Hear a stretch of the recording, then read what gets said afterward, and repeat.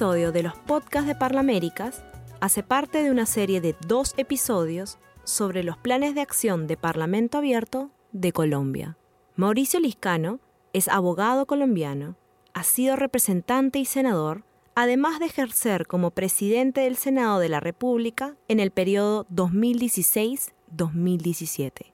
Asimismo, se desempeñó como vicepresidente de la Red de Parlamento Abierto de Parlaméricas por Sudamérica. En su intervención, relató el proceso, acciones e iniciativas del primer plan de acción de Parlamento Abierto impulsado por Colombia. Esta presentación fue grabada durante la reunión parlamentaria El rol del Parlamento en la Alianza para el Gobierno Abierto, realizada en Buenos Aires, Argentina, el 21 de noviembre de 2017.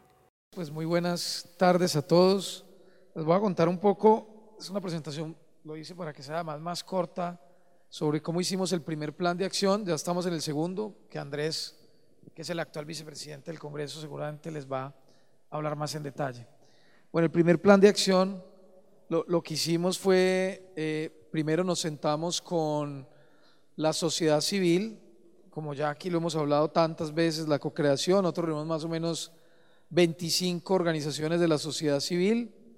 Con ellos firmamos este primer plan de acción, que incluye ya los temas que les voy a contar. También firmamos el plan de acción con el gobierno. Ahí está la firma cuando lo hicimos con el secretario de Transparencia. Nos acompañó aquí el secretario de Transparencia de la Comisión de Chile, del Congreso, que estaba aquí, estuvo con nosotros esa primera reunión. También estuvo el NDI, que nos acompañó ese día en la firma del NDI en Colombia, que nos acompañó allá en la firma del primer plan de acción en nuestro país.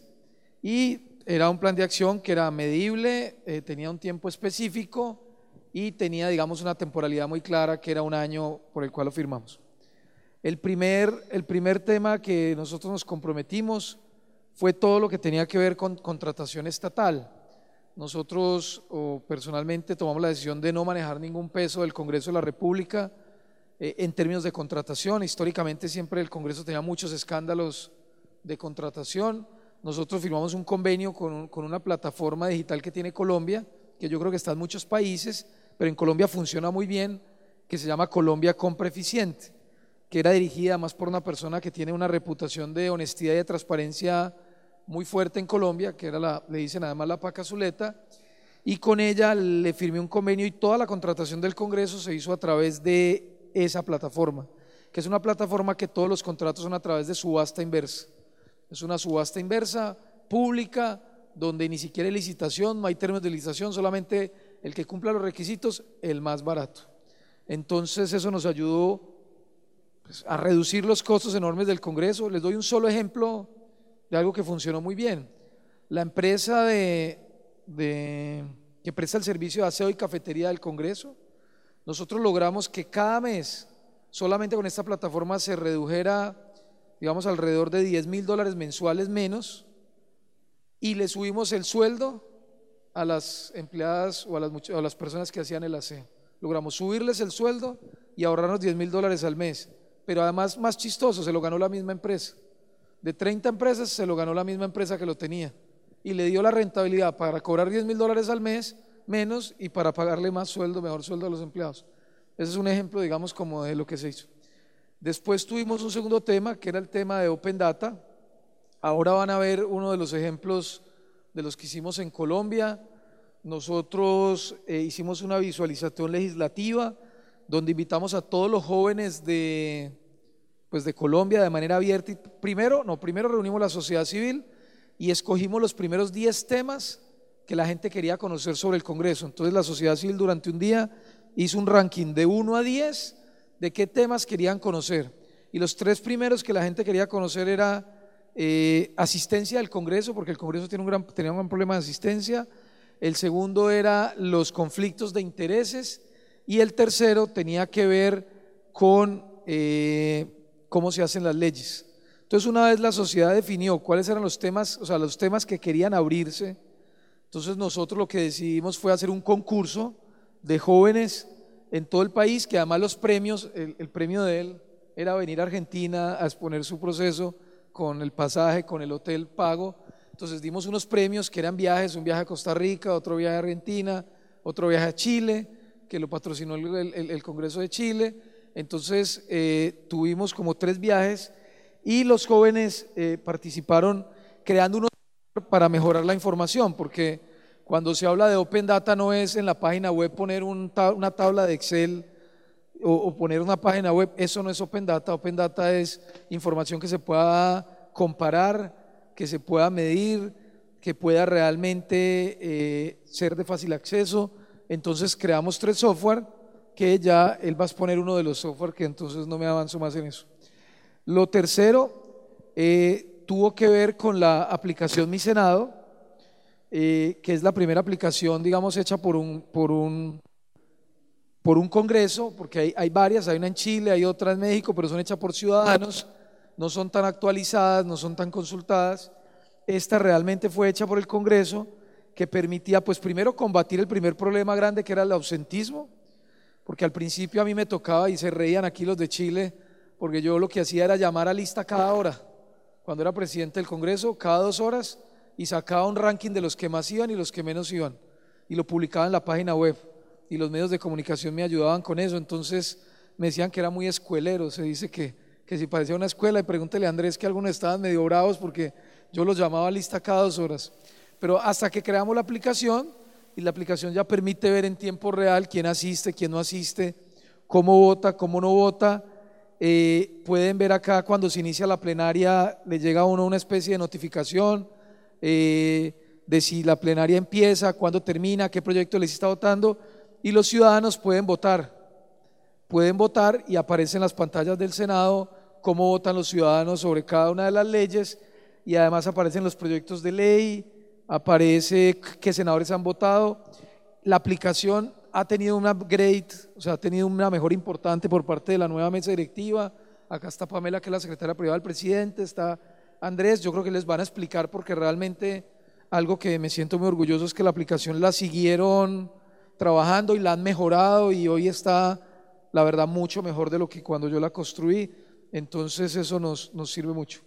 Esto era lo que nos permitiría, lo que les conté ahora, que nos permitía ver la asistencia. Cuando yo llegué, solo el 57% de los senadores permanecían en las sesiones, se registraban, pero se iban. Cuando yo salí lo logré llevar al 70% de senadores que permanecían el 100% de la sesión, y el 87% que asistían a las plenarias del Congreso. Eso ya les conté. Sigamos. Lo otro fue todo lo que tuvo que ver. Hicimos una alianza con una organización en Colombia que se llama Elección Visible. Elección Visible es un grupo de ONGs donde están más o menos unas 10 o 15 ONGs donde tratan que las elecciones sean visibles. Ustedes saben que el Congreso tiene funciones de elección. Entonces, cuando nosotros elegimos al Procurador General de la Nación, el vicepresidente de la República renunció para ser candidato presidencial, mi candidato presidencial, entonces se eligió otro vicepresidente de la República y 4 magistrados de la Corte Constitucional. Lo que hicimos allí fue montar un sistema visible donde la hoja de vida de los candidatos se publicaba en la página web, los ciudadanos le podían mandar comentarios a las hojas de vida de los candidatos que se iban a elegir. Después hacíamos una audiencia pública donde en televisión en directo con el canal del Congreso invitábamos a los decanos de las universidades de Derecho, los ciudadanos a través de internet y redes sociales, y los congresistas. Hacemos audiencias de más de 6-7 horas en preguntas muy cortas. También se metían unas preguntas al azar de ciudadanos y se hacía una ronda muy importante, y después ese día no se elegía y se elegía, digamos, después la elección, y ganó un muy buen vicepresidente, un buen procurador, unos buenos magistrados de la Corte Constitucional. Se hizo una elección realmente transparente. Se eliminó un tema en el Congreso que eran los votos, aunque el voto era secreto. Anteriormente, cuando se iba a una votación, cada candidato llevaba la papeleta de un color, del otro color, o marcaba los votos por detrás con un número para saber qué senador votaba, para obligar a la gente a que tuviera, digamos, un voto, y así muchas veces el gobierno podía saber por quién estaba votando, o los mismos presidentes de los partidos sabían si les cumplían o no. Nosotros lo hicimos totalmente secreto, y eso cambió muchas de las elecciones. Solo ese cambio hizo que ganara mucha gente que era académicamente muy buena, que no tenía tanto respaldo político, pero que la gente al final le dio el voto porque creyó que eran los mejores. Entonces cambió mucho la dinámica de la política allá. Lo otro es, abrimos el Congreso a la comunidad. Uno fue a través de los foros, que también le han dado continuidad. Hicimos más de 22 foros en todo el país, en estas ciudades que ustedes están ahí. Después de eso hicimos más foros, donde invitábamos los ministros, especialistas y la bancada parlamentaria de cada región, y teníamos como una especie de diálogo y tocábamos los temas más importantes de esa región. O sea, el Congreso se movilizó a todas las regiones y tuvimos más de 14.000 o 15.000 personas ese año que asistieron a todos y cada uno de los foros del Congreso, y teníamos alianzas con medios de comunicación, entonces iba muy bien. Y lo otro es esta, que ustedes lo ven acá, que se llamó el programa Yo Represento, y es que nosotros nos dimos cuenta que el gran problema de los congresos es que la gente no sabe qué hace un congreso. O sea, la gente no sabe cómo se hace una ley, la gente no sabe cuál es la función de un congreso. Lo único que la gente entiende de un congreso son cosas malas, pero la gente no conoce los congresos. Uno no puede querer lo que no conoce. Entonces nosotros montamos un gran sistema de pedagogía a través de canales del Congreso, de redes sociales, pero uno muy importante eran los colegios. Entonces nosotros llevábamos todos los viernes colegios de Colombia que fueran a jugar, a hacer un juego de roles en el Congreso, para que se sentaran en nuestras curules, votaran proyectos de ley, hicieran debates, invitábamos congresistas que les explicaran cómo funcionaba, y llevamos más o menos 14.000 jóvenes al Congreso durante este año, todos los viernes, en ese programa que se llama Yo Represento, que hoy inclusive es un programa a nivel muy, muy interesante. Bueno, ahí estamos. Nosotros pasamos de ser un gobierno abierto a ser un Estado abierto, lo que estaba ahorita hablando el senador Larraín. Aquí está el presidente del Congreso, está el presidente de la Corte Suprema, el defensor del pueblo, el presidente del Consejo Nacional Electoral, bueno, este soy yo, el presidente de la Cámara, y nosotros logramos hacer durante este año pasar de un gobierno abierto a hacer ya un compromiso de todas las redes, de todas las cabezas del poder público, el judicial, el legislativo y el gobierno, y ahí firmamos con el presidente Santos ese compromiso. Después, sigamos. Y ya finalmente, cuando el último día de mi presidencia, que fue el 20 de julio, nosotros firmamos una resolución para que todo lo que como iniciativa yo había hecho se volviera ya no una política de esta presidencia, sino que quedara como una especie de política del Congreso de la República, es decir, que fuera entre comillas obligatorio, pues porque el próximo presidente podía haber cambiado la resolución, pero pues le quedaba más difícil que un presidente hubiera salido, digamos, a decir yo cambio una resolución, pues porque ¿quién cambia una resolución en contra de la transparencia? No hubiera sido fácil. Pero independientemente de esta resolución que dejamos, sí tengo que decir que el presidente que llegó, el senador Fincho Cepeda, del Partido Conservador, y su mesa directiva, acá con Andrés y con Pamela, que es la secretaria privada, la verdad han estado muy atentos a continuar el primer plan que hicimos. Ellos crearon un segundo plan de transparencia y le han dado continuidad a muchas cosas, también han mejorado muchas otras y también han sido creativos en muchas otras.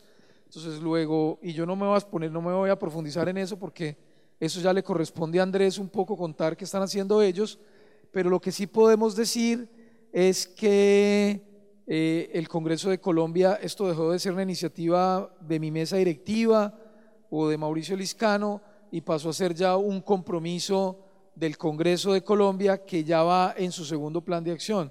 Y de seguir como vamos, esto ya tiene un círculo virtuoso que seguramente va a hacer que muchos otros presidentes en el futuro lo sigan avanzando y que podamos hacer como lo hizo Chile o muchos otros países, de ya mantenerlo por muchos años. Y yo de verdad creo, finalmente hicimos 3 leyes, ya para terminar, 3 leyes que son importantes. Una, la ley de Código de Ética del Congresista, que lleva 14 años, se había hundido. La logramos sacar durante mi legislatura. Hoy es ley de la República, que obliga a los congresistas a rendir cuentas 2 veces al año, que tienen digamos unas obligaciones. y que la resolución de reglamentación ya la sacaron en esta presidencia, yo creo que ya la va a contar Andrés. Lo segundo tiene que ver con la ley de lobby, yo la presenté con un compañero también, está en la Cámara de Representantes para ya ser ley de la República, la ley de lobby, que es muy importante, ya llevamos 3 debates, llevaba 17 años hundiéndose en el Congreso de la República año por año, ya estamos a un debate, ojalá no la hundan otra vez, no está fácil, pero ahí estamos en el debate. Y una tercera ley que la acaba de presentar el presidente de la Cámara, pero que fue un trabajo que nosotros dejamos, que es la unidad, la OTP, la unidad de apoyo presupuestal. Nosotros con el BID nos dio una asesoría y con el BID logramos dejar la ley ya lista para crear la unidad de apoyo presupuestal, así como la tiene Chile, para mejorar todo el tema presupuestal. Y finalmente, no sé, senador Larraín, si usted les contó que logramos dejar nosotros también un proyecto que presentamos ante el BID para el gobierno para el Congreso de Brasil, el Congreso de Colombia y el Congreso de Chile, para que todos estos proyectos de transparencia tengan financiación por parte del Banco Interamericano de Desarrollo, y con el liderazgo del senador Larraín y de Chile se presentó para que sea un modelo regional, para que el Banco Interamericano de Desarrollo financie todos estos proyectos y haga parte del Banco de Proyectos Regionales que hace el Banco Interamericano. Estamos esperando que este año resuelvan eso. El senador Larraín alcanzó a hablar con el presidente del BID, yo también, porque él es colombiano, y estamos esperando pues con él poder tener digamos todos esos recursos. Fueron más o menos 25 compromisos que los terminamos todos ellos. Yo dejaría ahí para poder seguir con la discusión. Muchas gracias.